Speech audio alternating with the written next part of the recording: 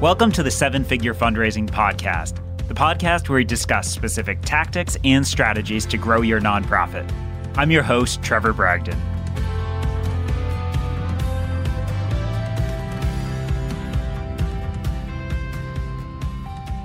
Today's guest is Joel Manby. Joel is the author of the book Love Works, 7 Timeless Principles for Effective Leaders, which draws on his 25 years of CEO experience at major corporations.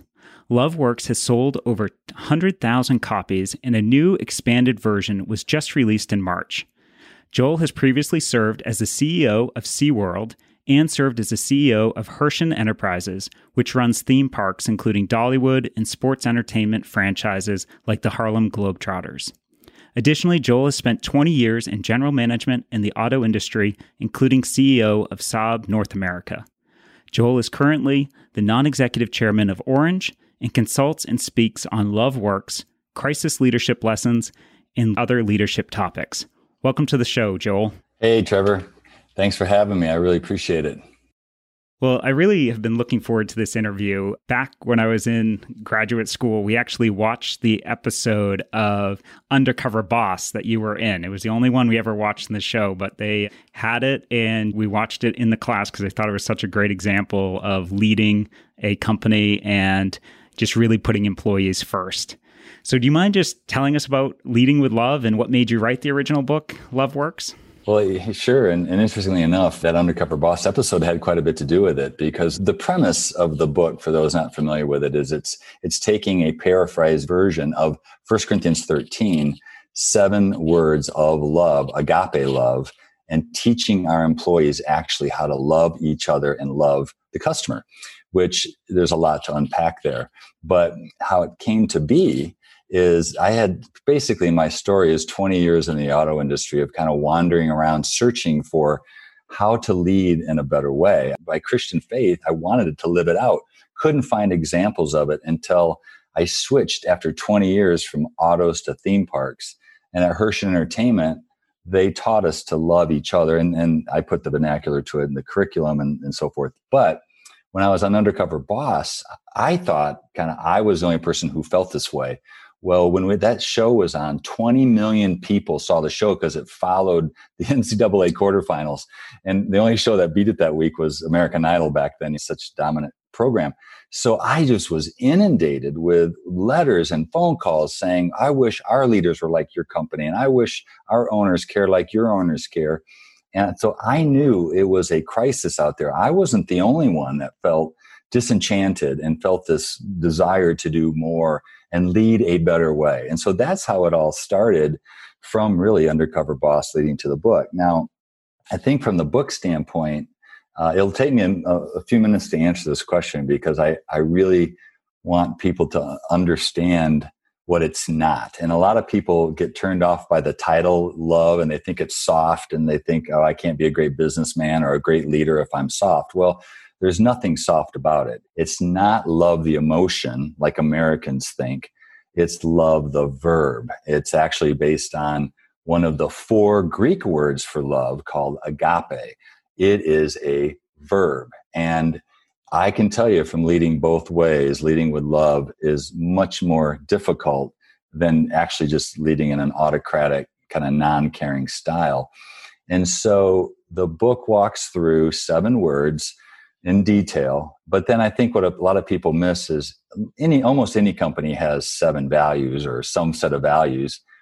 But at Herschend and at SeaWorld, we took those 7 words and we really built processes around them. And that's the key difference people miss. You can't just define the words. You have to define them.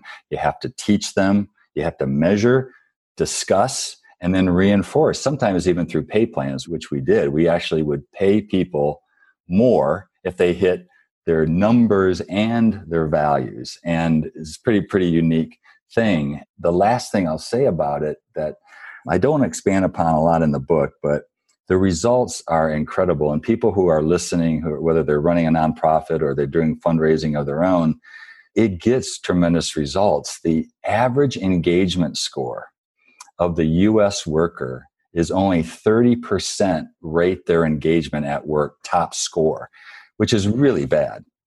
At Herschend Properties and SeaWorld, when we put this in place, our engagement scores went from on average 30 to 40%, all the way to 70 to 80% best score on engagement. And of course, that leads to lower turnover. It leads to better guest scores. So it wasn't just a philosophy. It really, really worked and created an incredible place to come to work every day. Right. I'm sure that contributed to really much lower turnover and all of these things that are just huge costs for businesses like that. And Trevor, they are way underestimated costs, right? I mean, turnover costs us a lot more than we think it does. That's for sure. Well, one of the themes of the book that comes up in a couple of different parts is you talk about this difference between be goals and do goals. Can you tell me what those are and what the difference is? Yeah, and that's a great question. It's astute of you to ask that one, because that's probably the biggest takeaway for most people in that book is all of us in American culture, whether we're running a family or a school board or a business, we have do goals. We got to hit certain volume of profit or attendance or fundraising goals, as your listeners have to. All of us have to do that. But most organizations, and sometimes families or even individuals, don't focus on their be goals. Do goals, what you have to get done every day. Be goals are how you go about doing it. What kind of leader do I want to be? And so the uniqueness of Hershen and SeaWorld under that principle is you don't just talk about the numbers of sales and profit. You also talk about the numbers as far as engagement scores of your employees. What leaders have better engagement scores?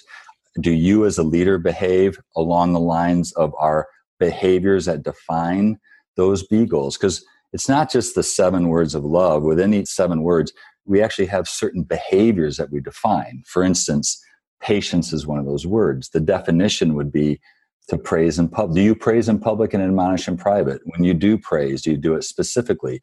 Do you put them back in the job? Do you teach them how to do it better? So there's behaviors that we have to adhere to score well, so to speak, on the be goals. And although, yes, it's subjective at times, it's still all about the discussion and the vision of an organization adhering to those be goals. So would you say the be goals are more like the vision, mission, and then do goals are more execution? Well, actually, I would say more in part, yes, because your vision has to include how you want people treated. But I would say more the do goals are what you do every day. The be goals are how you go about doing them, the what versus the how. And that's attitude, and it's how you treat people with the 7 words. Gotcha. And that's like why in the book you talk about how at Hershen you had a kindness score everyone was evaluated on. Yeah. So just without going into the detail on each one, the words are patient, which some things you can't be patient on, but most of the time it's about how you admonish people. Kindness is about giving encouragement, lots of encouragement. Science says that the human brain, Trevor, needs, I say in my book, 3 times encouragement for every takeaway or every admonishment. The actually research says 5 times. The human brain needs 5 times the encouragement that it gets in admonishment, because we tend to look at the negative of everything, whether it's the fight or flight in our DNA. Another word is truthfulness. What does it mean to be honest in all things? Trusting is another one where it's about delegation. Most leaders that I have found, especially small business leaders, tend to not want to delegate, and it kind of hinders the growth of the people. Forgiving is another word. How do you forgive? How are you unselfish? And then how are you dedicated? So all those words have behaviors attached to them. That's great. Well, and just shifting gears a little bit, I want to talk first a little bit about philanthropy and fundraising, but then also go into your experience running both SeaWorld and Hershen, because there's a lot of leadership lessons, especially about leading during a crisis. But to start, I thought it was really fascinating in your book, and it also came up on the Undercover Boss episode, was the way at Hershen you had this, what was called the Share It Forward Foundation. Can you talk to us about that and how it worked with your employees? Absolutely. It was a wonderful program that we developed. It basically starts with the employee. If the employee gives nothing, then nothing happens. But if they give $1, the company matches it dollar for dollar. And then actually the owners at the time were matching it another $1. So 1 became 3. And all of that money was used 100% to help employees in need, people didn't have benefits. So we were using this to help them get benefits. But it was a foundation, so it had a separate board. People applied anonymously, and so they could be given that benefit through the board without it being taxed. And there was a whole process we had to go through. But it's a really, really good idea, and just taught people that their giving could help their fellow worker. And we would still tell stories and give examples. Sometimes the people were willing after the fact to share their names, and we would put it out in newsletters and just how the company was helping them. And I'll tell you, it just really created a positive upward spiral. And we took a similar thing to SeaWorld. It wasn't as robust, didn't have time to get that done in the short time I was there, but really, really strong, solid program. Yeah, and what I love about it is this whole idea of everyone's giving something, but then it's helping your other coworkers, your other employees on the team. You give an example in the book about how one of the employees' sister died unexpectedly, and it helped cover the funeral costs for her. Just being like a really great community and neighborly towards each other. That was Monica in Valdosta, Georgia, if I remember right. The stories are just amazing. Richard, who we helped in the Undercover Boss episode, helped build out his house, was flooded and destroyed basically. And he was living in a pop-up tent for literally months because he couldn't afford anything else. We helped fund scholarships for children of our employees. So the benefits just kept going out, and it just really, really helped. And most organizations, they focus so much on giving to the community, which certainly I'm not against at all. I mean, it's great. We had giving programs to the community too. But I think if you're not going to take care of your own employees, probably nobody else is. We should be treating our employees well. And I think if every company led like the Hershens Lead or the Lead with Love principles, we wouldn't need so many government programs, because unfortunately, a lot of people aren't unselfish, and that's a whole nother talk for a whole nother time, but it is a really good program that I'd highly recommend. Right. Well, and that's a good segue into my next question, which is, you talk a little bit about this in the book, but what's your own personal philanthropic strategy? Like, what do you look for in nonprofits and that you give money to? Yeah, that's good. At a high level, probably no different than a lot of your clients or companies. I think of it as terms of time, treasure, talent. Time and talent is my chairmanship at Orange. Treasure, a percent that's progressive depending on how much I made, and also a cutoff point for net worth. Like everything gets given away after X. And I set that when I was in my 30s, not my 60s. But then the key point that actually Andy Stanley taught me was give that goal to your accountant, and then the accountant holds you to what you've committed to. So there's no cheating. As far as what I and my wife like to give to, we do give on passion, where we have 3 or 4 real passionate areas like adoption still, or helping underfunded churches. I do like to see business plans. I mean, I am a businessman, so I think that way. And I do think some nonprofits, as I'm sure you agree or have seen, I don't just back a vision because the founder had a vision. I have to have a passion for it, but I like to see a need for that product in the marketplace. And a lot of people would disagree with me, but like for Orange Curriculum on our board, we make the churches pay for it. If they can't afford it, we give them scholarships. But that way we're creating a product that's so high quality, we know the market wants it. And I think that's applicable for a lot of product-based nonprofits. So for me, I like to see the business plan. I like to see that the market really needs it. In other words, what would happen if it didn't exist? Now, certainly that philosophy is not true for like Compassion or World Vision, where they're feeding the hungry. That's not applicable there. But at least for me, that's kind of how I think about it anyway. Well, and the good thing about having somebody pay for something is there's so much more skin in the game, even if it's a nominal amount based on the actual value being delivered. It just helps have everyone more engaged in the whole process. There's absolutely no doubt about it. I mean, we have found that. It's interesting you mentioned that, because the stats at Orange back that up. The turnover on our curriculum and through the Orange nonprofit, we basically provide curriculum to churches, preschool all the way to high school, all around the world. The turnover rate's much higher when they get it for free and they don't invest in it. I can give you statistical facts to back that up. It makes intuitive sense, but the numbers back it. Well, another good segue into leading during a crisis. And it seems like from reading your book, like you have led through a lot of crises between... It's one thing I'm an expert in. Right, exactly. In the book, you talk about leading through the dot-com crisis, the financial crisis, and then a business crisis with SeaWorld. And I want to hit on the financial crisis and then at SeaWorld. So first, though, can you talk about what you guys did at Herschend? This is 2008, 2009, the big economic downturn. You guys are running amusement parks, and how you approached making decisions and making pretty dramatic cuts. Yeah, I'd be happy to. We moved, the first thing I'd say for your listeners is we moved really quickly. And a lot of times in crisis, I think leaders move too slow. They kind of see it, but they're afraid because it's hard. This stuff is really hard and there's no certainty to it. So we had just made several acquisitions. We had a very high level of debt and we were up against some payments that we weren't going to be able to continue making given sales dropped 35% after Lehman went out of business and everybody stopped spending. So we said that I think the key principles for your listeners would be we set a number that had to be cut. And then we let the leaders in the respective properties make the decisions on how they were going to get there versus telling them how to get there. And that's common sense on one hand, but most companies don't do it that way.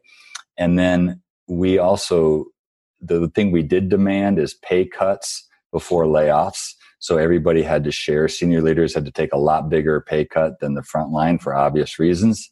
And we did all those things. And actually, there's a great story in the book about the Dollywood leaders at Dolly Parton's parks that we run for her.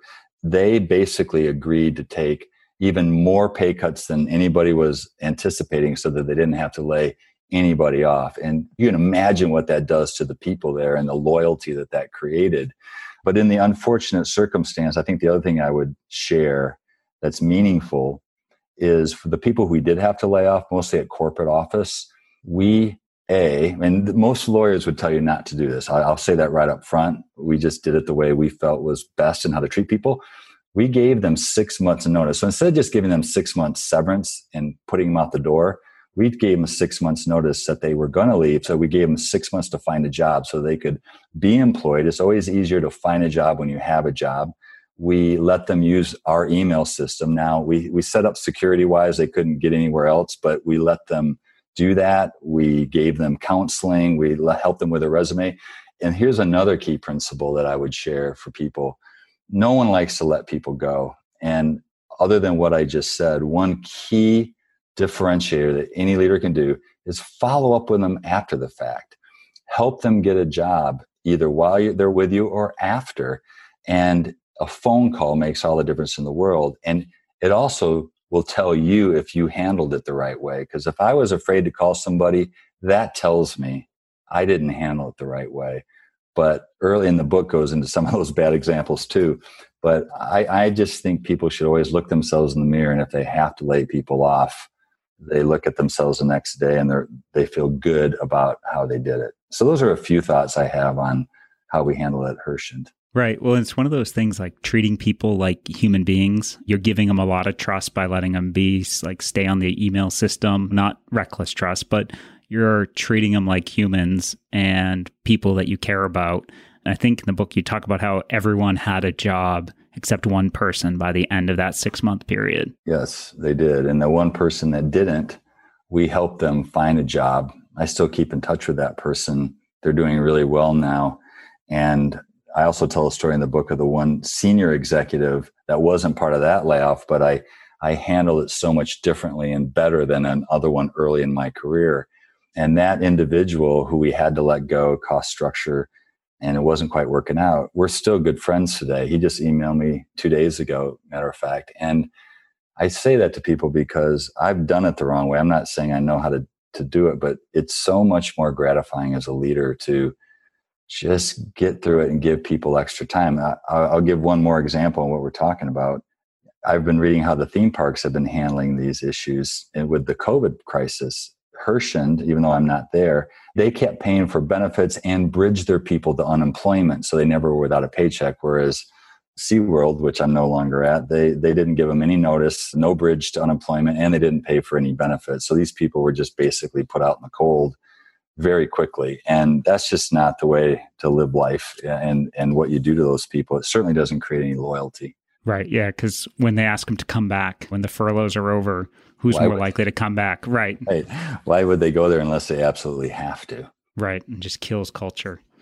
Well, let's talk a little bit about SeaWorld and your experience there. I thought this part in your book, it's like the last third of the book is really fascinating. And I think there's a lot of interesting parallels to what's going on today with the whole cancel culture and like businesses, like groups trying to cancel businesses because they disagree with either a position they take or something they do. And when you stepped in as CEO of SeaWorld, this is right after the movie Blackfish had come out. So can you tell us about that experience and what your lessons learned were from that? Well, yeah, we were definitely at the front end of that. And basically for your listeners, if just big picture, SeaWorld was a very well-respected firm, top-notch in zoological fields and really great reputation. Then Blackfish came out. It was a shockumentary. It was very well done, but very untrue, and yet so well produced that it had a very emotional effect. I mean, I knew it was wrong, and I still didn't like SeaWorld when I saw it because it was so well done. And it had devastating impact on our company. Our sales dropped in half. The CEO who was there right when it happened, he was let go. And then I came in to try to reposition the company to something different than animal entertainment. There were so many things going on that it's tough to go into all of them. But I think for your listeners, the thing that I would talk about is when you have an angry crowd like this, whether it's what we're looking at now with politics or even attitude towards COVID-19, really get the facts on what's going on versus the noisy minority. Because in the animal activist world, they were protesting us every week. Blackfish had really killed us. We did a lot of research on, was it just going to fade away, or was this because of the film, or was this a cultural movement that was not going to fade away? And in our research, it said it was a cultural movement. It was not just Blackfish, although Blackfish accelerated it. And we even did tests with a firm out of DC of anticipating what would happen if we ended whale breeding.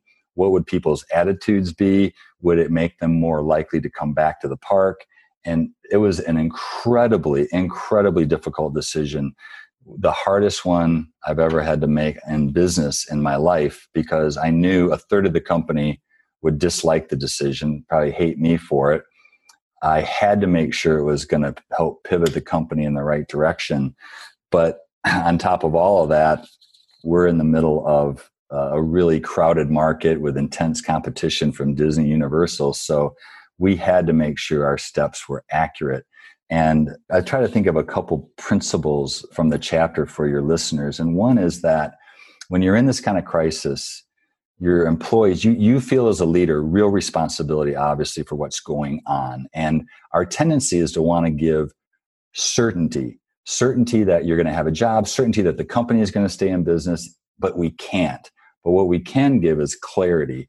And clarity is different than certainty. Clarity is, here's what I know today. Here's the facts. Here's what we're going to do about it. And if things change, you come right back and say, here are the new facts, and here's clarity on where we're going.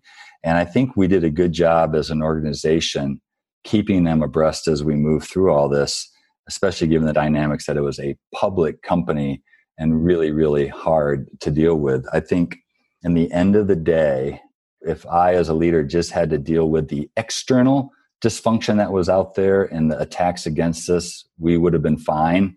But I was also dealing with some internal dysfunction with the board that caused some real strain. And you all have to be rowing in the same direction in a crisis. So if any of you find yourself at odds with other leaders or a board or a management team, boy, it is so important that you guys have to fuss and discuss until you get on the same wavelength so everybody is rowing in the same direction. Then I think you have a chance at getting through the crisis. Right. And what you talk about in the book is this whole like board turnover because of the crisis. So you have new people coming in, then you have weird fractions kind of forming on the board. So then you're kind of having two different groups you're having to deal with, both internally and externally. And for listeners, like you, during this time, you were having PETA was picketing your home. Even I saw some pictures online, like from when you were announced as CEO, they had signs that say how you killed orcas. You hadn't even started your job. Yeah. I was living in Atlanta, and PETA protested our house. They scared the heck out of our son. It was really bad. PETA they are well-intentioned. I don't doubt their hearts, but their tactics are horrible. I just think they go about their change in a very incorrect way. Other organizations that support the same kind of issues that do it in a much better way than they. Right. Well, and one thing I appreciate, like the honesty you have in your book where you talk about, in one point, forgiveness and how you're not quite to the point to forgive them for terrorizing your family in that sort of way. And I appreciated that sort of candidness. And the impact it had on people's lives, what people don't understand in this cancel movement, you're affecting people's lives, their livelihoods, their jobs. And I know we don't want to switch to COVID crisis, but I think that's what we're missing in this current debate today of we're kind of solving the COVID issue with a sledgehammer when it's really a very scalpel type of situation, because what's going to happen with suicide rates and just the dysfunction in the family and substance abuse and joblessness and what that does to people. There are a lot of negative ramifications of shutting down the economy that we don't seem to want to talk about. And that's what I mean in a crisis. Clarity and getting the facts right is so important up front. Well, and you talk about that yourself in your book, about go through this experience at SeaWorld, you end up resigning, and just like the impact that had on you personally. Do you want to share a little bit about that? It was a very difficult time. I will say in making the pivot, I learned a lot before I left. And that is, we actually, when I was talking about PETA, we actually partnered with another animal activist firm called Humane Society of the United States, and Wayne Pacelli was their CEO. And our companies were enemies at the time, but we forged a relationship quietly and privately. We met actually in DC, incognito at these restaurants, got to know each other. And the reason I felt I wanted to bring that up is what we learned, we got to know each other. We found out we had a lot more in common than we didn't agree on, and we dialogued instead of monologuing at each other. In today's world, all we're doing is monologuing, and I would just encourage people to dialogue, whatever the issue is, whether it's fundraising goals or just management. We are losing the art of dialoguing, and we're losing the art of realizing that these are complex issues that do not have simple soundbite answers. And that's one thing I learned in the turnaround at SeaWorld. I will say, as far as my own personal failures and where I really got off track, when you're in a pressure situation, and I think this is applicable to everybody right now, Trevor, I think these are the most stressful times that most of us will ever lead through or go through. And it's so easy to get off track. When I'm on track, I have a quiet time. I read those 7 words of love from Love Works. That's who I want to be. Those are my goals for each day. When I get off track, I let the stress get to me. I stop having quiet time. The do goals become too important. And unfortunately for me, I wasn't truthful to my former bride because I was too concerned of the ramifications. And instead of just taking the ramifications right up front, I wasn't honest, and it ended up costing me my marriage. I still think if I had just dealt honestly with my dysfunction, that I could have made it. And it's painful. I can hardly get the words out. But I just want listeners to know that the truth is always the right answer, even if the ramifications are dire. And I think because it only gets worse, it doesn't get better. If I could leave with one thing or do one thing differently during my SeaWorld time, it would have been, in all cases, no matter what, be 100% truthful. And then I would have had a different outcome. Your book, I think part of their revision, like I didn't read the first version, but the revision, you speak really candidly about like the stress, and like you spent 2.5 years working 16, 20-hour days, like trying to deal and turn around this company.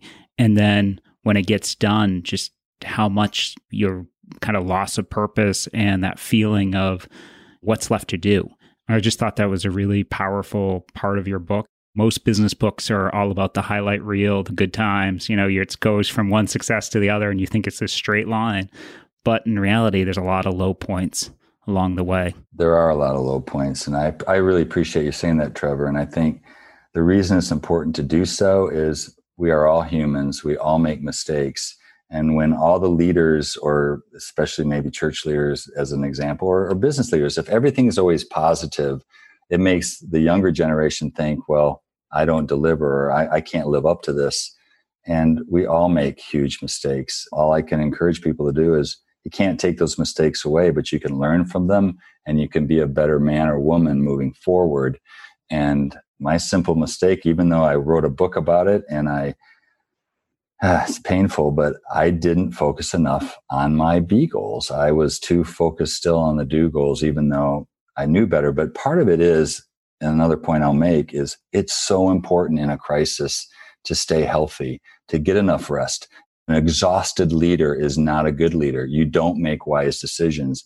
And then if you're starting to numb your pain in a variety of ways, right, that the world offers to numb your pain, that makes your thinking even worse. And now that I'm seeing a really good psychologist and helping me through that loss in my marriage, I've learned that I really wasn't very healthy then. I didn't see it in the moment, and I've never actually expressed that verbally to anybody other than my wife, but I don't think I was healthy. And you just don't, if you're in that kind of pressure cooker and that kind of intensity, and you don't really take care of yourself, you're going to make bad decisions. And that's the other advice I'd give to anybody listening. Just stay healthy, meaning get rest, do things you enjoy, do a hobby, because it can really get away from you pretty fast, actually.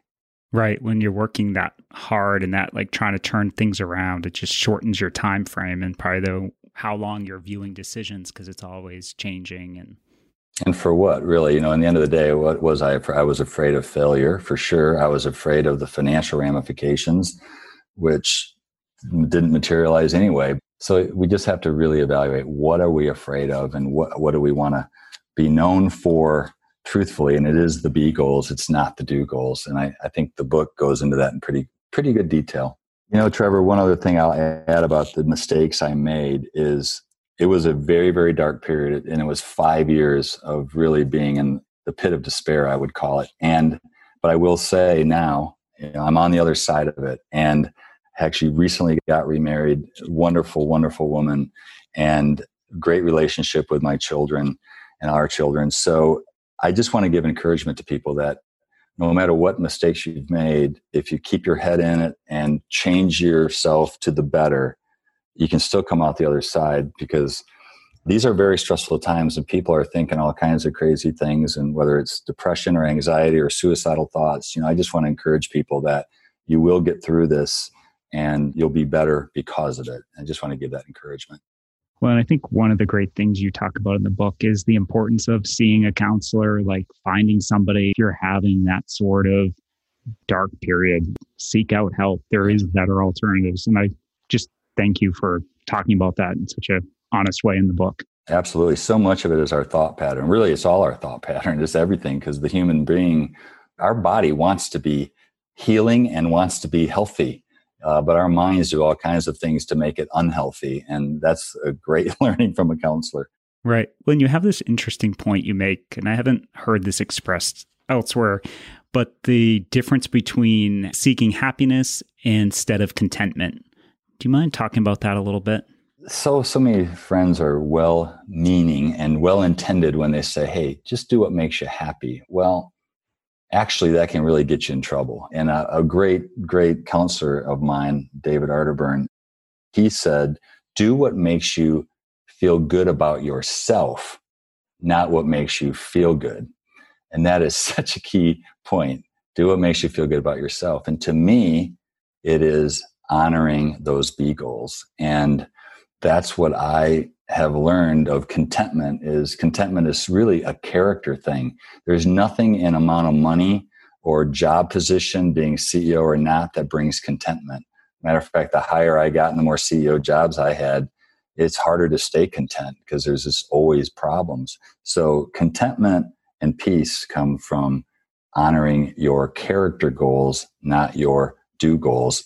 And I think I knew that, but it wasn't until I kind of made a mistake there that really, really drove it home. Final advice for people going through this COVID crisis. Business has been shut down, nonprofits really unclear about the future.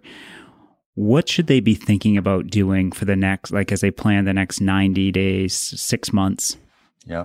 One thing I'll say, and I did write a whole blog on kind of using the 7 words of love on this crisis and the crisis leadership. So they can go to joelmanby.com. There are some really good, I think, because I've read a lot and took some other people's ideas as well.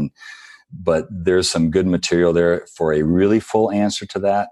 But I think in the short term, what I would try to think about is, first of all, making sure we trust our employees, trust our folks to do their jobs. It's so easy in a crisis to kind of gather the wagons.